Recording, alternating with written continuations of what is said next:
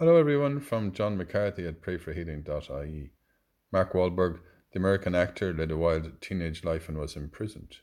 He is now a practicing Catholic. He has this to say: "Anything that's good in my life is because of my faith. A lot of people get in trouble, go to jail and find God, and the minute they don't need God anymore, they're gone. But I spend a good portion of my day thanking God for all the blessings that have been bestowed on me. If it all ended today, I'd be happy. I've had such an amazing journey." Today's Gospel reading is from John.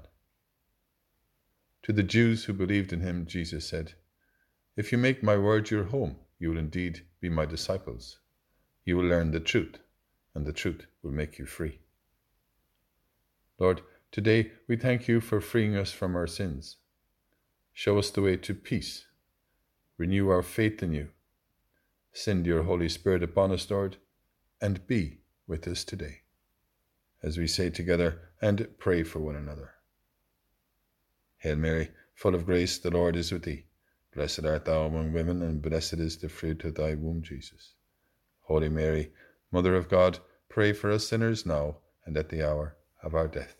Amen.